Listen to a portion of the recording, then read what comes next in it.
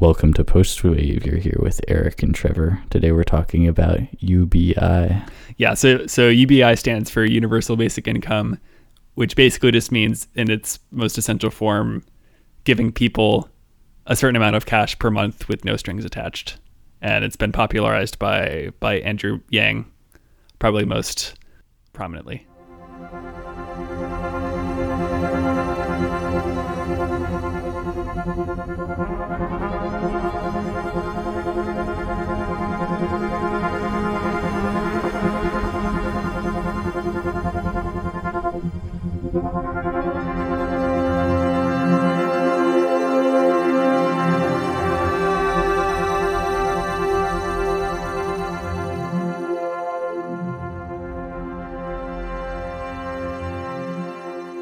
Just a quick disclaimer that we're two musicians and composers who like to talk about a bunch of topics that are sometimes slightly beyond our wheelhouse. If we say anything that's factually incorrect, or even if you just disagree with us, we really love if you send us an email at postwavepodcast@gmail.com and let us know. So I didn't know what UBI stood for when you first brought it up, I think. Oh, really? Yeah. Had you heard of the concept, though? I had, yeah. Universal Basic Income. So what's the dealio? So had you heard about it through Andrew Yang? Like, where's the first place you remember? Oh, I don't know. It's just like something that was in my, I don't know. It was just something that floated around and I picked it up. It was before. I don't think it was Andrew Yang. It was years ago that I first heard of the idea. Yeah. So I mean, the idea has been around for a while, but I think for a lot of people, myself included, no one thought it was like a realistic possibility in the U.S. I think until Andrew Yang came along. But a lot of the people who've been kind of raising the alarm are people in big tech and people who work with AI who predict that the displacement of workers from AI will not follow the same pattern that happened when workers were displaced because of other technology, like, industrial manufacturing in the early 20th century. Obviously took away a lot of jobs, but new jobs were created, that kind of thing. But according to the people who are like closest to the issue, the jobs that are taken away by increasingly powerful AI will not create new jobs in their wake that are able to be performed by the same people who are losing their jobs to AI. That's really interesting. So I'm curious though. How do we know that? How can we make that assertion? I mean, of course, you can't say anything for sure about the future, but the idea is that eventually it won't, because right now the only thing, pretty much the only things that can be mechanized are like assembly line type things, like construction, manufacturing, but increasingly it's going to be intellectual work. And we're already kind of seeing that with big data and machine learning that is being used to churn out results that it would take a bunch of really smart people like poring over the data for a long time to reach the same conclusions, right? Yeah. What are some examples of that? You mean like specifically with big data and machine learning? Or at least, how is machine learning, like what are some examples of how machine learning is taking over intellectual processes and outperforming humans? I mean, it depends what you mean by intellectual. I mean, if you think about just, the idea of like targeting ads towards people, where there would usually be a lot of, like psychology involved and, marketing, research, that kind of thing. If it can just be reduced to a bunch of data that can be fed into a machine learning algorithm that'll predict which users will click on which ads super accurately. Mm-hmm. Yeah, and it takes much less effort to put together that data and put it in the algorithm than it would for like a team full of people to do all that guesswork themselves. Yeah, there's a lot of intellectual work that still needs to be done by humans to determine what the right data sets to use and how to construct the machine learning program, and get rid of bias and all that kind of stuff, and overfitting the data. But it's I think things are being done with machine learning that could not be done by like any team of humans working on their own, no matter how big. I think totally. Yeah, I actually saw some other examples of applications of machine learning in so it's specifically in architecture, game design, and other design, like for example, vehicle design. There's some really cool images I saw of, like, in architecture, you sort of give like the basic constraints and frameworks you're working with, and then the computer just hashes out like millions of possible solutions and guesses which are the best ones, and then you can just basically pick like which ones you like. Interesting. And that crosses over into video game design as well, for like world building, or you can, like, let's say you have like this cabin design, and then you can just sort of the cabin design that was produced with artificial intelligence. But the thing about that is, if it produced the one, it produced like a million. So you can have all that variance of all those different cool and unique designs to populate the world. Wow.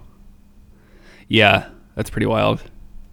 Yeah, and I think one of the this doesn't necessarily translate into like displacing jobs, but did you hear about the AlphaFold, like protein folding? No. So I think a good example of something that's been a very recent big advance in machine learning that maybe hasn't quite led to the displacement of jobs yet, but I think has the potential to affect things in a big way is AlphaFold, which was developed by DeepMind, which is like a company that's owned by Google. But that was solving the protein folding problem, which basically just predicts given a certain amino acid chain what the protein shape is going to be, which is really hard to do. But that has implications for a bunch of drug development, that kind of thing, and medical applications. That, I think that's a good example of intellectual work being done that would be really hard for humans to do otherwise. But I think the biggest example that I think will probably kind of be a big trigger for a push towards UBI is self-driving cars by far, and self-driving trucks. Yeah, right. Yeah. I don't know if you consider that intellectual work yet, but I think when we get to that point, when those are pretty ubiquitous, it's going to, like, enough people are going to be out of work that UBI kind of becomes a necessity. Yeah, right. All the truck drivers and cab drivers and delivery people. Yeah. And I think it's an interesting thing to talk about, like the perception of where self-driving cars are and like where they actually are, because I for a long time was like, oh yeah, Tesla already has like autopilot, but I mean Tesla's autopilot is still technically, you need to supervise it at all times, like have your hand on the wheel, I'm pretty sure. You're supposed to. And there are other companies like Waymo and Comma.ai that are working on like more fully autonomous self-driving cars, but yeah, it's still a ways away.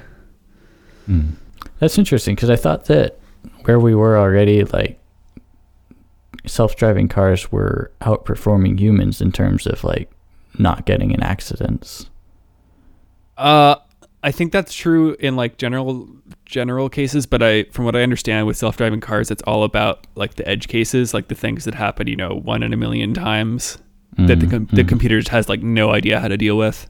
Right. Like bad road conditions and pedestrians that are behaving in weird ways and drivers that are behaving in weird ways. I'm going to forget the exact like delineations, but there's basically like 5 different stages of self-driving cars or levels. And level 5 is like fully autonomous, doesn't need a driver in the car at all. And they each get, a little bit more supervised. And I think Tesla is at like level 2 right now. So like still like fairly far away from like fully autonomous. Yeah, because I remember what I was hearing, like, and this is a couple of years ago, but that while self-driving cars, I guess in normal conditions, generally outperform humans in terms of safety, they still are susceptible to messing up in ways that humans wouldn't. And so, like, the safest thing is to have the self-driving car driving itself while the human is watching carefully over it. Yeah, and I think it might be for a long time or always be that self-driving cars are safer in that they avoid the mistakes humans make, but it's still possible for them to make mistakes that humans, like you said, that humans wouldn't make and be dangerous in that way. But in the end, it might still, like, on average be better to just have a car that's just driving itself rather than a human that's just driving the car. Yeah, I mean, that seems to be the inevitable place we're going. Yeah, it's just like an interesting question. Like, I guess we're getting a little off track on the UBI thing, but like, how will we deal as a society with, your life not being as much in your own hands when you're on the road? Like, isn't that kind of weird? Like, it's like, I guess it's weird, but it's also kind of like what is already the case, just maybe not as apparent. Yeah, right. Because there's still like situations you get in where like it wouldn't be your fault at all, and you would still get hurt or whatever. Yeah, but and I think that's like the standard mode of being for drivers who aren't dangerous drivers. If you have any amount of caution, it's like that's just kind of the baseline, but you're still just as susceptible as anyone else to getting fucked over by the crazy drivers. Yeah. So maybe let's just go over Andrew Yang's proposal, since that's probably the one that people are most familiar with, and maybe we can talk about some other approaches people have taken. Sure. And yeah, so basically, well, I guess before we do that, just like a little background of what's already been tried. So there have been some super small trials in like Finland and I think Kenya. Are we talking about universal income now? Yeah. So sorry. Yeah. Universal basic income. Let's transition. So before we get to the Andrew Yang thing you said, let's say,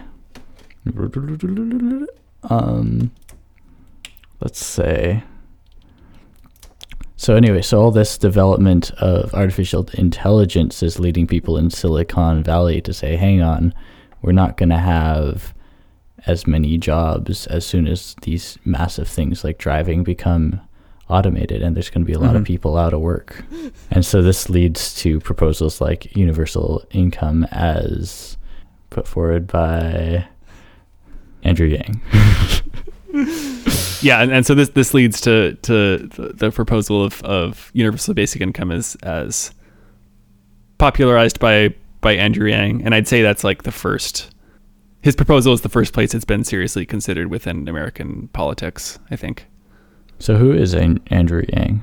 So he kind of started off as an entrepreneur working with some different startup companies, and the place that most people know him from is he ran in the Democratic primaries starting in 2017, leading up to the 2020 election. That seems like a long time before the election, but I think that's when it was happening. And he's running for, I think, mayor of New York City right now. But yeah, gained like a lot of momentum, especially on the internet. And his big proposal, and the thing that people probably know him best for, is he has this policy proposal called the freedom dividend. It's basically just his like catchy word for UBI, but it's $1,000 to every American over the age of 18 per month. So that sounds nice, huh?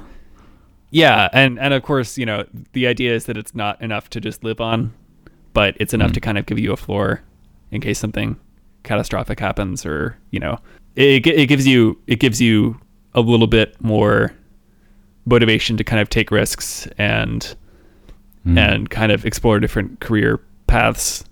Yeah, no, as someone who has been in places of financial insecurity, that definitely tracks for me, that having that sort of thing would have that sort of effect. But I guess a lot of people who are critical of universal basic income would say that, well, you can't do that because all these people, if you tell them you don't have to work and you give them enough money, then they're just not going to work.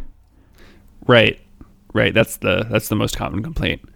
And as far as I know, that's been kind of allayed by all the experiments that have been done so far. I mean, none of them have risen to the level of $1,000 a month that Andrew Yang proposes, or some people propose even more. But yeah, I think that objection has been a little bit dealt with. Yeah. So what are some of the tests that have been done so far? So in Finland it was a 2-year study in 2017 and 2018, and the government gave 2,000 unemployed people between the ages of 25 and 58 monthly payments of 560 euros per month. Cool. And the idea with universal basic income is always like no strings attached. You don't have to have, there's no requirements. You just have to be between this age and this age. Would the age restriction be in the universal basic income, or is that just for the test? I mean, I guess that's something that's up for debate. I think it was probably just for this test. Yeah, I actually don't know, like Andrew Yang's proposal, if there's what the age restrictions are. I think I want to say it's everyone above the age of 18. I'm pretty sure that sounds right. Yeah, because one of the major points in the debates that you sent me was that when you start putting conditionals on the people who are beneficiaries of the program, any restrictions at all, even if you think they're good things, like, I don't know, your kids have to go to school. If you put those restrictions, there's always going to be people who get screwed over because of that. Right. And the restrictions in themselves just create a bunch of bureaucracy that slows things down and make the whole system more inefficient. Right. Potentially. Yeah. And people aren't, discouraged from doing certain things like looking for a job, or, leaving the job that they have that they're not satisfied with because they have work requirements for welfare, that kind of thing. So it helps them, branch out more than they would have otherwise.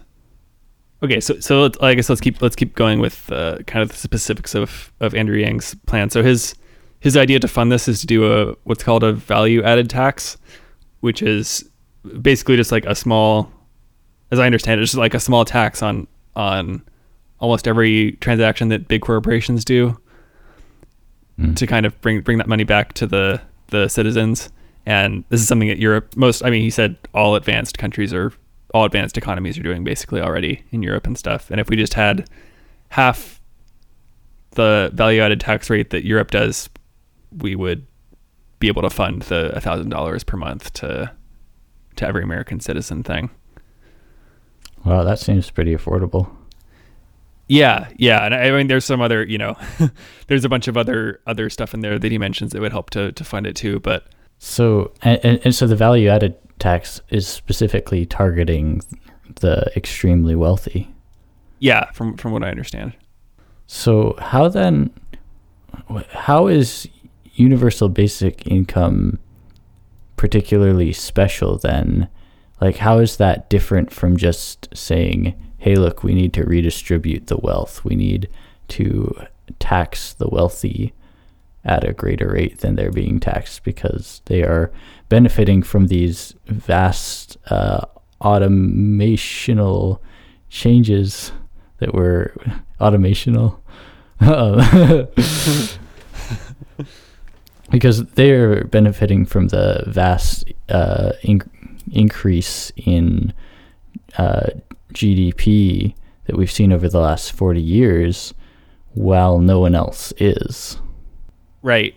And part of what people on both sides like will say, left and right will say, is that there are things, there are people not working mothers, mothers who are not working, for example, who put in a ton of work to create, I think, what they call social capital, some kind of capital that is not reflected in GDP. And there's like tons of value being created that's not accounted for by either that or the unemployment rate. And we have to correct for that somehow. Yeah, right. It's the point that Guy Standing makes in one of those videos that you sent me, that that we have to sort of reconceptualize what our idea of work is. Right now, work means going to a job where you are subordinate to someone who has more authority, more privileges than you, because they're wealthier or for whatever reason. Mm-hmm.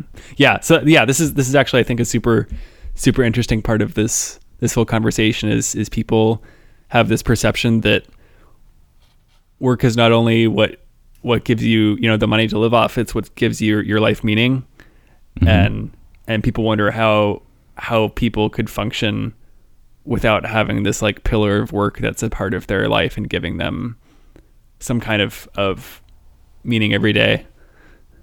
And I think eventually we're going to have to reckon with that as a human species when there's less and less for us to do that's useful.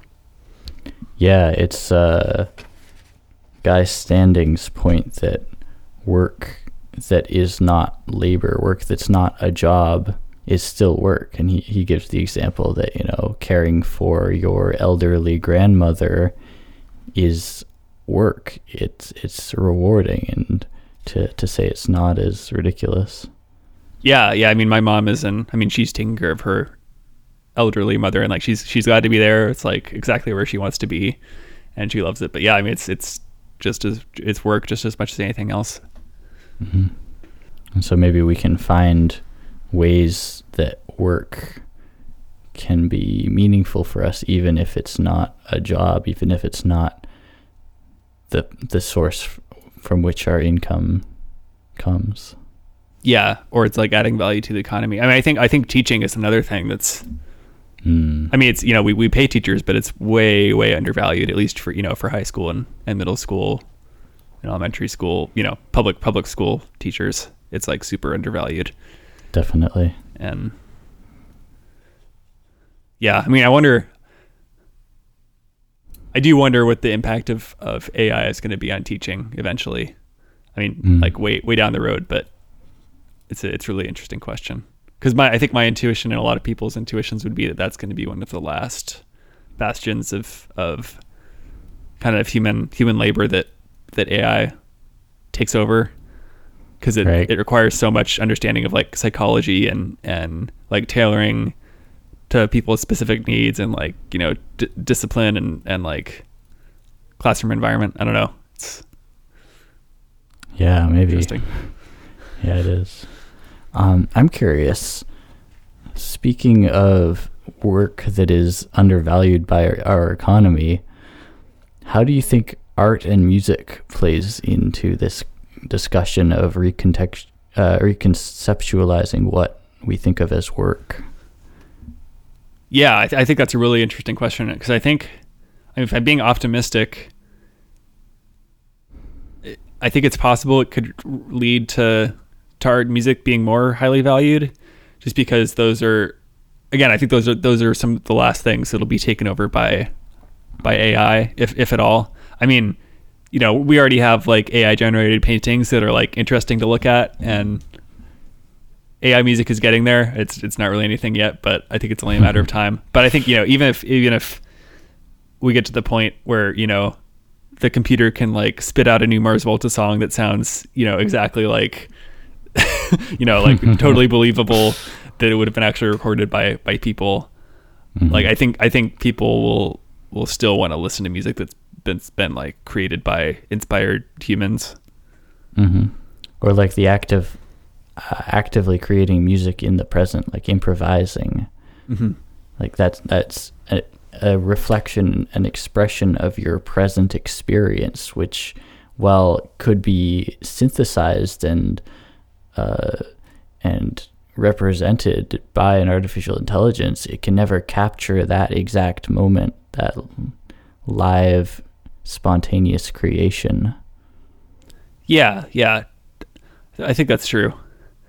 Depends. I mean, depends how much we're relying on this. Like, oh, but there's like this ineffable spark of human, ingenuity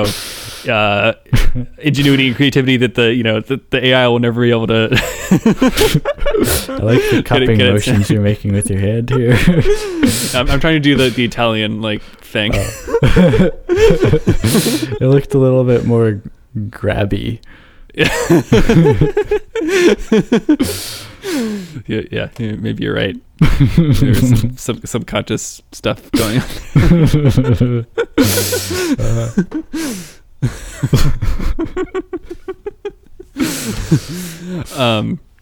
But I do think what I want to be optimistic about is that like I think art and music and specifically like creating art and music will be one of the things that gives us meaning when we don't have to work anymore.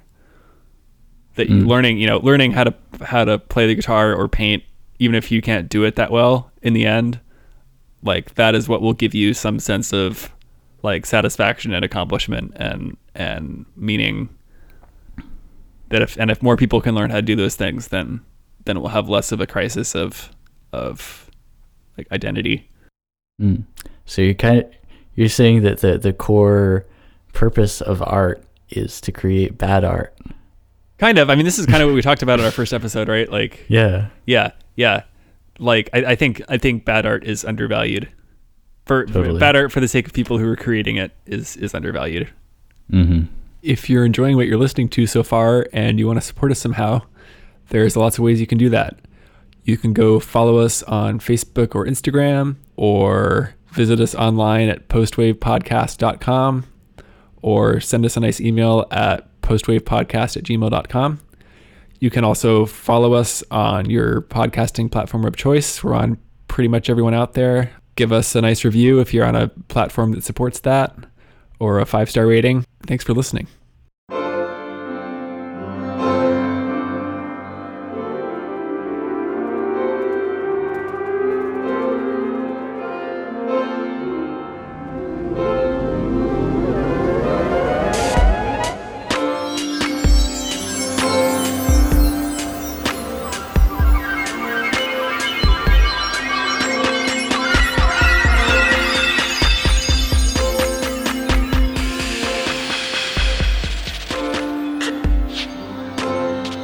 This does make me think about going back to our What's It Like to Be a Bat episode. I think there's a salient point that came up in that as well that's poking its head up here, which is like going back to, could an AI create something in the same way that you create, or could an AI simulate that spark you were talking about, that precious, ineffable human thing? And we kind of explored in that episode the concept that if your present experience were exactly the same as a different experience, then it would only have been one experience. And so for an artificial intelligence to be able to simulate that experience, it will never be able to actually capture that exact experience. It'll create its own that may resemble it to us, but it'll never actually capture that exact moment that has value. Yeah, I guess the question is how much value is placed into the art by the fact that a conscious being is creating it and having an experience of creating it, which I don't think we actually know. Mm-hmm. Which is not to say that I don't think that artificial intelligence could be conscious and in creating art express that same spark as well, but it would just be a different instance, a different moment in space-time, and so a different valuable experience. Yeah, it's all I think it's way more about how people are going to respond to it than how able the AI is actually able to capture things. Because I think that's kind of a foregone conclusion, is that given enough time, AI will be able to capture basically everything that we care about in art. Mm. And probably better than we can, whatever that means. But the rickest Rick. Well, I mean, like, imagine like it being able to figure out like a song that will just make you break down into tears, like inexplicably, because it knows. I mean, maybe not inexplicably, but like, you know, that kind of like emotional power. Mm-hmm. And I feel like that's. I mean, once it gets like an understanding of human psychology, and you know, is trained in the right way, and I think that's like within reach. Yeah, seems legit to me. Yeah. But I do think it's possible that no matter what, how good the AIs get at art, like people, it's very possible people will just like not care and keep valuing human created art over that in some way. Yeah, totally. Because creating art is also, it's not necessarily about creating some sort of profound breakthrough into transcendent understanding all the time. You know, it's about community. It's about sharing an experience with other people. Yeah. Of course, eventually it may become so blurry as to who or what is a human and what's an AI that actually, I mean, I think that's, thinking about it now, I think that's actually the more likely end game. So you're kind of in the Ray Kurzweil transhumanist camp. Yeah, like imagine Neuralink in like 100 years, like what we're going to be able to do with that. Yeah, it's exciting, nerve-wracking, probably more nerve-wracking than exciting, to be honest, for me. Yeah. I still don't know what to think about Neuralink really, although I do think it is kind of inevitable. And like that's going to be, if we want to truly have all the benefits that this AI singularity could offer, that I think that's kind of what's going to do it. If we want to experience things that no one's ever experienced before and that kind of thing, and then not be obsolete. Yeah, or just, you know, like you know, sure, it would be awesome if you know, there's super intelligent AI that gets invented, and then, you know, we have more food than we can ever want. You know, no one has to work. Like, that'd be cool, but we're still all, you know, living in this reality that's kind of very restricted and tedious and boring in a lot of ways.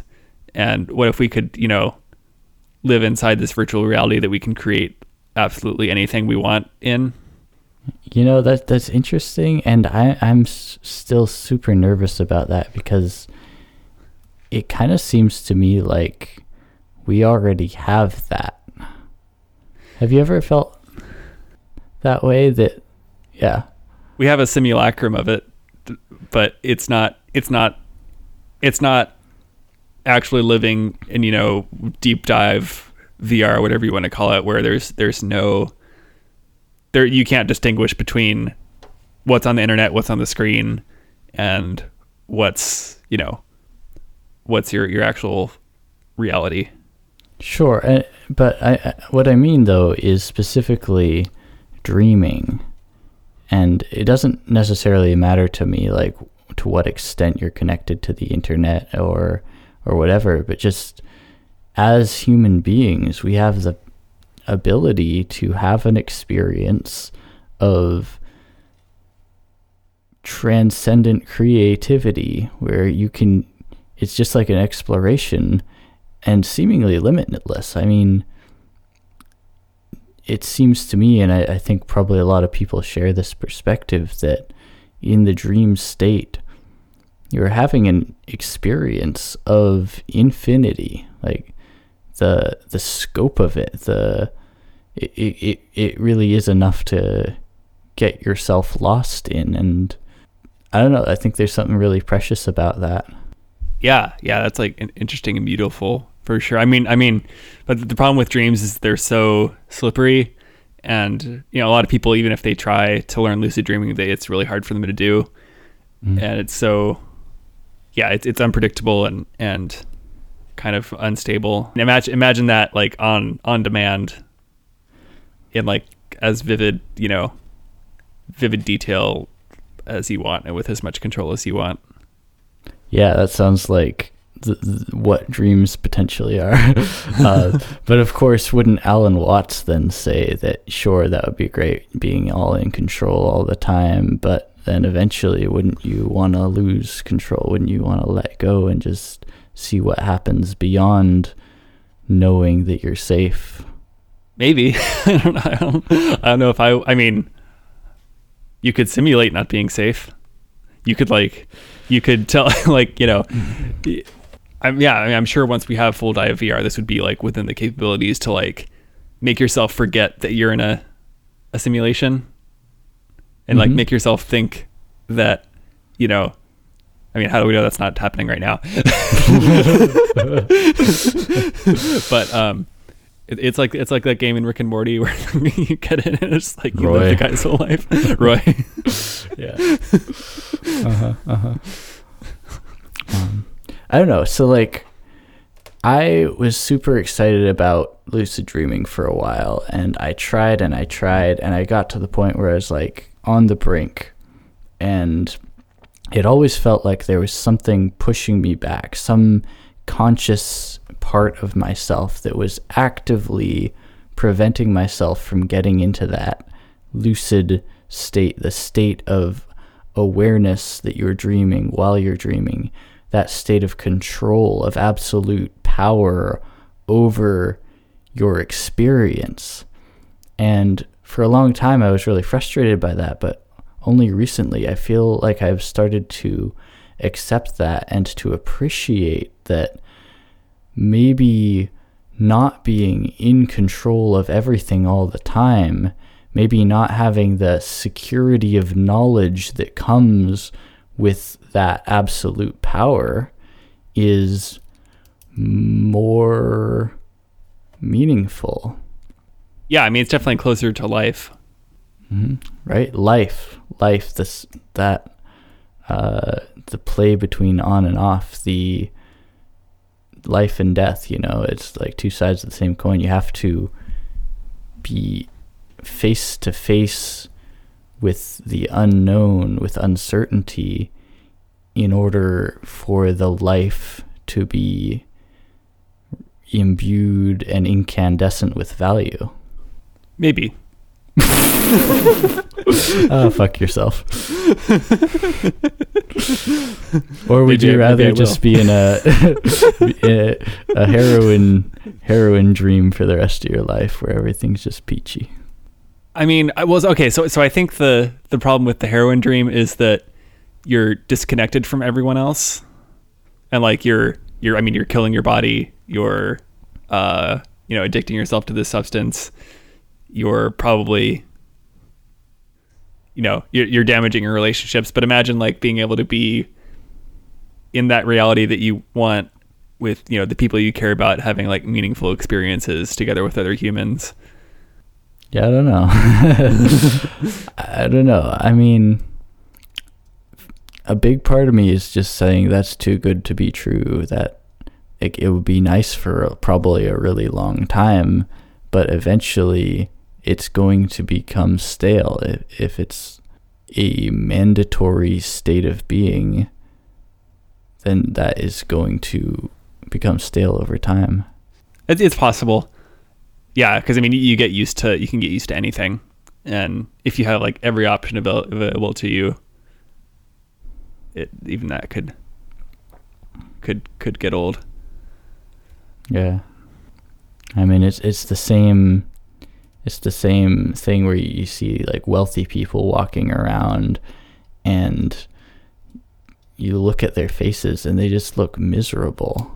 It's like, or like they've got a stick up their butt. Not all wealthy people, but a lot of wealthy people, especially here on the East Coast, people very well-to-do, incredible, beautiful homes, and like don't ever have to worry about money, and they just look angry and sad. Yeah, I mean, I think part of that is having a lot of money, even if you're not worried about like financial stress and paying for things, like it still creates a lot of things you have to worry about, a lot of things you have to keep track of. And I'm sure, a lot of people who have that much money made that much money because they're working some kind of like high octane, stressful job, But why would you have to worry? I mean, if your financial security is met, if your livelihood is under control, then why worry? Shouldn't you be like ebullient? I mean, yeah, you're right. So this is kind of like the human condition of like, you'll adjust to whatever you have and you'll be miserable somehow. Because that's kind of what evolution has settled on, to make sure that we don't get, too complacent and keep searching for food and shelter, and never let our guard down, because there might be like a tiger around the corner. There might. I think it's unclear how much that's going to apply in like a quote unquote post scarcity, like utopia, techno utopia. Yeah, it's hard to say. Well, there's another point here though that I want to touch on, and that is that maybe these people are in large part unhappy even in their prosperity because they are not fulfilling the obligations that they have to the rest of humanity. It would seem that, the rich people who you find that are happy are contributing in some way to the welfare of everyone. I mean, yeah, Elon Musk being I think probably a pretty good example. I mean, he's I have my problems with him, and he's kind of a loose cannon sometimes, but he seems like pretty happy overall, like, but I mean that he's literally the richest man in the world. So is he really number one now? I mean, he became the richest man in the world, like I think a couple months ago, and then like Jeff Bezos overtook him again briefly. Now I mean, it's all based on like stock prices, so it's like, right. It's kind of not real, but it kind of is. So, but I mean, he literally was like, he tweeted like, "Oh, that's cool," or something to the effect of that, and like back to work. Yeah. Or, "Oh, interesting." Yeah, I think it depends on how you're using your money or getting your money for like life satisfaction. I think it's hard to compare that to a situation where everything's automated and we don't have to work because of that. So this ties into something that I thought was really fascinating in the debate that you sent me between Carl and Oren. And that is a point that Carl made, that our environment that we live in now, our economy, is an entirely different landscape than it was 200 years ago, before all of the resources of Mother Nature were either consumed or divided. Back in the day before we killed the buffalo, back in the day where you could go out and claim some land and build a house and make a living that way. That doesn't exist anymore. All of the wealth of our environment is accounted for. And yeah, we used up a lot of it, and the rest of it got divided up, and most of that was divided among the very wealthy. And so then we were kind of born into this system where all of the wealth already belongs to a very few people, and in order to get some small slice of that prosperity, you have to work for those people. You have to make yourself subordinate to them. You have to follow orders. You have to do things they tell you to, even if you don't like it, even if it's a bad idea. Mm-hmm. Interesting. And so the reason he brings this up is that there is a moral imperative that he's pointing out, that people with wealth should be obligated to pay recompense for hogging those resources. That's really interesting. Yeah. I that feels totally right to me. Mm-hmm. Yeah. One thing I've been thinking about a lot, like, I don't know, I've just been kind of on a roll of like making predictions about like the next 50 years or like what's going to happen. One was, I think the next amendment to the Constitution is going to be something to do with the internet or technology. Mm-hmm. And I think it could be sooner rather than later. But the other one is like, I mean, it's kind of a meme at this point that like communism doesn't work. Mm-hmm. Right. And then, you know, so on one side, people say, oh yeah, communism has been tried so many times and it's always been like a huge disaster and it's always failed. And then on the other side, people are saying, you know, it's possible it'll work. It just hasn't been done right in the right way. Mm-hmm. And I am suspicious that the technology we've developed in the past 50 to, 100 years, whatever you want to say, that maybe not 50, basically like, since computers were invented, mm-hmm. And the internet, that's going to give us the infrastructure to actually do something like communism or socialism in like an effective way. And that's like basically what it's going to have to be in the end. It's going to have to be something like that because all the wealth is going to be created by AIs and big tech companies. And so you're going to have some kind of like massive redistribution of resources. Mm-hmm. Totally. So maybe we should, we've kind of talked about it a little bit, but maybe we should address some of the common objections to UBI. Yeah, so I guess number one is, but people are lazy, and if you give them money to not work, they won't work.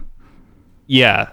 So like we said, the studies that have been done in Finland and Kenya and other places have kind of allayed that. And like most of these objections, like they seem to not hold much water.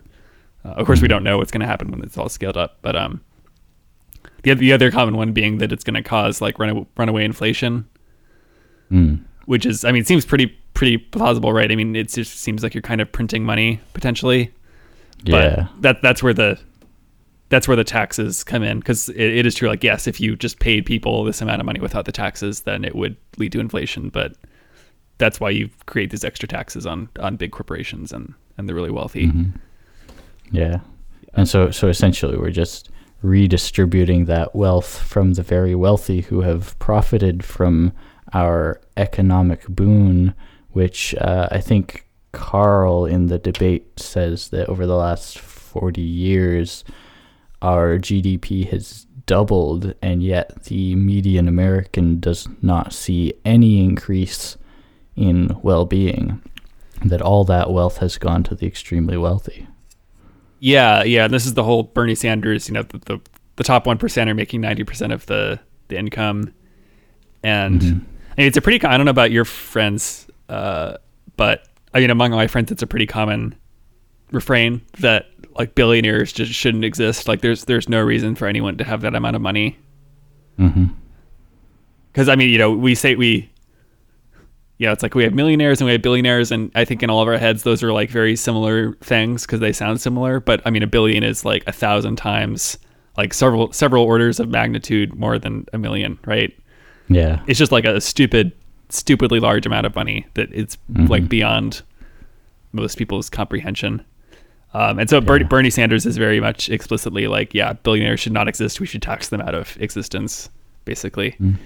Mm-hmm. I still don't know what to think about that. Like, what do you think? Generally, I do agree 100%. I'm just going to play the devil's advocate. There's one idea that I thought of, that one could take the view that it's necessary to have people with just a disgustingly large amount of influence and power in fatalistic environments. For example, if you take the book Seven Eves by Neil Stephenson, where you have this like government program to save humanity by creating a a raft in space to house humanity for 10,000 years. And, it's like going along, and then basically Elon Musk shows up and says, well, that's a pretty good thing, but it's not going to work. But because he's so insanely wealthy, he's able to like fly up in his own privatized thing and like launch a mission out to some comet in order to get the resources and bring them back to make the program work and stuff. So it's like, yeah, in situations like that, I guess if you do happen to have someone who wants to play the hero and has the power to do so, I guess that's a good thing. Like the world with Batman is better than the world without Batman. Yeah. I mean, there's like, I don't think there's any way to get away from certain people are just going to have ideas and be able to implement them in a way that basically everyone will want to pay the money for it. And maybe like Bill Gates or Elon Musk. And yeah, I think it's just a question of what do we do with those people and their like fortunes once they make them. Because in a sense, I mean, well, it's a big question of whether people like deserve anything.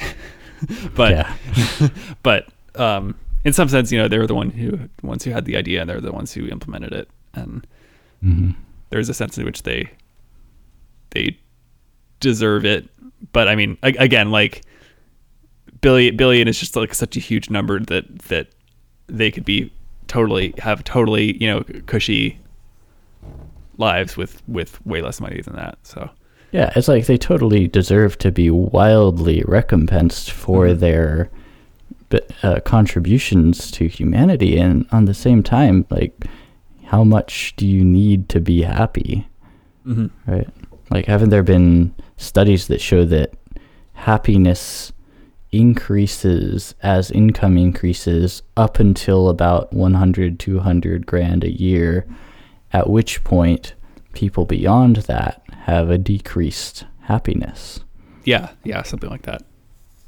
And, what I was positing earlier, maybe a large influence for that decrease in happiness is people who are internally racked. Maybe they feel guilt or just malaise because they're not fulfilling their duty to society. Now, obviously, that's not the same case with someone who has contributed greatly to increasing everyone's wealth. At the same time, maybe it's not so much a reward for those incredibly wealthy people to have extra money. Like, maybe that doesn't really do anything for them after a certain point in terms of well-being and satisfaction. Yeah, it's very possible.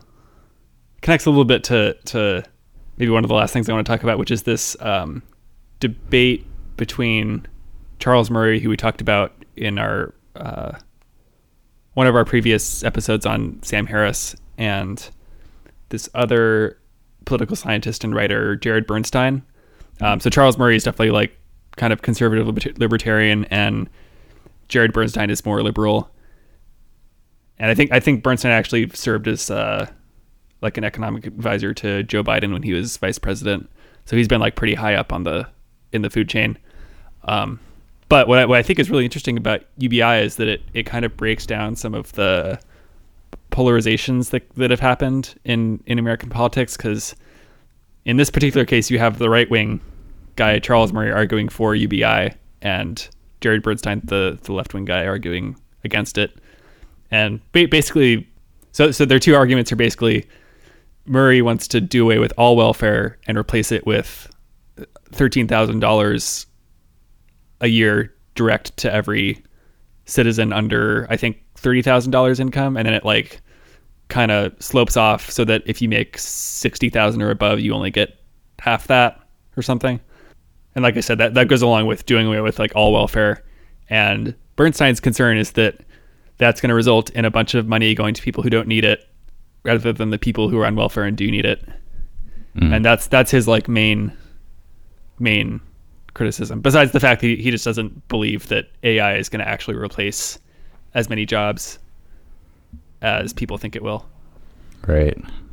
Yeah, then there's the question of like which programs are more effective when approached in a like giving people a lot of cash approach, and which are more effective when you cut out the middleman entirely. For example, healthcare probably makes more sense rather than to give someone a wad of cash and say go to the open free market healthcare. Probably makes more sense to have like a universal healthcare sort of environment.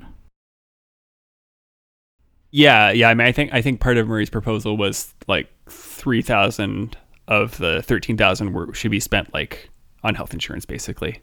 But I think still in the open market. I mean, I think the healthcare thing is so ridiculous because every other advanced country has universal healthcare, and it's like, I just think, it makes me really angry.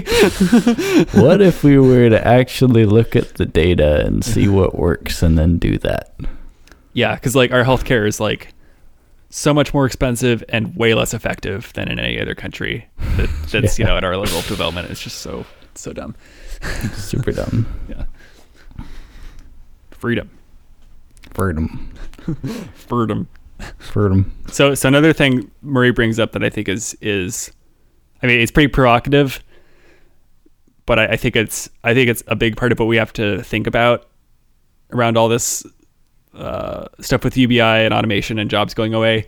So his argument, and he's worked a lot on IQ and that kind of thing, to much controversy, and I definitely don't endorse all of what he has like said or argued for, but I think it is pretty clearly true that not everyone is cut out for every job, and that for everyone there is a cutoff of like how demanding or advanced a job can be in terms of like cognitive capacity.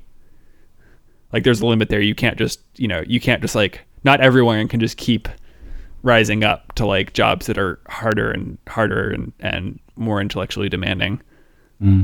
Although I would caution against putting it on a hierarchy, because there are different modes of thinking and engaging with the world that people can do or be that are equally valid, but as you're saying, better suited for different tasks. It's not that the smartest person is most effective. They're most effective at a particular type of task. Totally. And it's I mean, the problem is that of course, there are things that aren't like super intellectually demanding that are very valuable, and like we need people to do them. Mm-hmm. The question is more like what society values, and specifically what capitalism values, because that at the moment, and probably for the foreseeable future, is this kind of intellectually demanding work. Like that's what gets you the big bucks. And definitely. And there's not really a way around that. And I think the solution is to value things that aren't intellectually demanding more, but I think the way to do that isn't necessarily to like pay people more money to do them. I think the thing to do is to have a guaranteed income, and then from there people can do whatever they want to do or can do. Yeah, that seems really valid to me. As someone who's, as I said, been in places of financial insecurity and who's worked various low-paying jobs, like that really would kind of be the best world, where you have the freedom to work, to apply yourself in a way that doesn't force you into stress and like beat you over the head with the fear of starving to death. Yeah, totally. And yeah, I don't think it's at all that we should stop retraining people or stop trying to retrain people, because there are like, specifically like with the green energy sector, there's like way more demand for jobs than can be met. And I'm sure for a lot of those things we can retrain people, especially, people who are working in like the oil and gas industry. can probably be retrained relatively easily. But I think there is a limit to that at a certain point when enough jobs are being taken over by AI. Yeah, for sure. And it feels like maybe as the more intellectual jobs become more and more automated, that kind of forces us to adopt a level playing field where we do, as a society, value all sorts of vocations and endeavors as being equally valuable, rather than having a hierarchy of intelligent people getting the big bucks. Mm-hmm. Yeah, and I think that's ultimately what we want. Yeah. I mean, really, who really wants to live in a world where the right attitude is to be, well, you're not smart enough, so you don't deserve to be happy. You don't deserve to live, you person. Yeah, it's completely unnecessary. Yeah. Maladjusted even. Yeah, I mean it's continuing what's been happening for 3.6 billion years of evolution of life, which is just survival of the fittest and competition and all that stuff. But we have the ability to be past that now. Mm-hmm. So I think we should be past it. Yeah. So yeah, well, kind of groundbreaking horizon we're on. Yeah, I mean it does seem too good to be true in a way. Like I'm open to the possibility that it just won't work for one reason or another. But so I think something like UBI has to happen at some point. Yeah, I mean our data seems to show that it very well may work, so it seems worth exploring. Yeah, it's not like everything's peachy right now. Yeah, I mean I do think COVID has played an interesting role, because I mean basically we've had these like 2 or 3 stimulus payments at this point, which is kind of like UBI light for a limited time. Mm-hmm. Right. And I think maybe that'll convince more people that it's a good idea. But I do wonder, like, part of me has wondered if the pandemic draws on long enough that it could lead to quicker adoption of UBI, just because the contrast between people who are able to work, like cushy tech jobs from home and people who still have to go to low income work that's like on the front lines, like that contrast is just so huge that I think it'll draw more people's attention to the inequality. Definitely. And maybe the extremely wealthy will have to step up and do their part to look after the people who are more at risk, more challenged by their financial situation. Mm-hmm.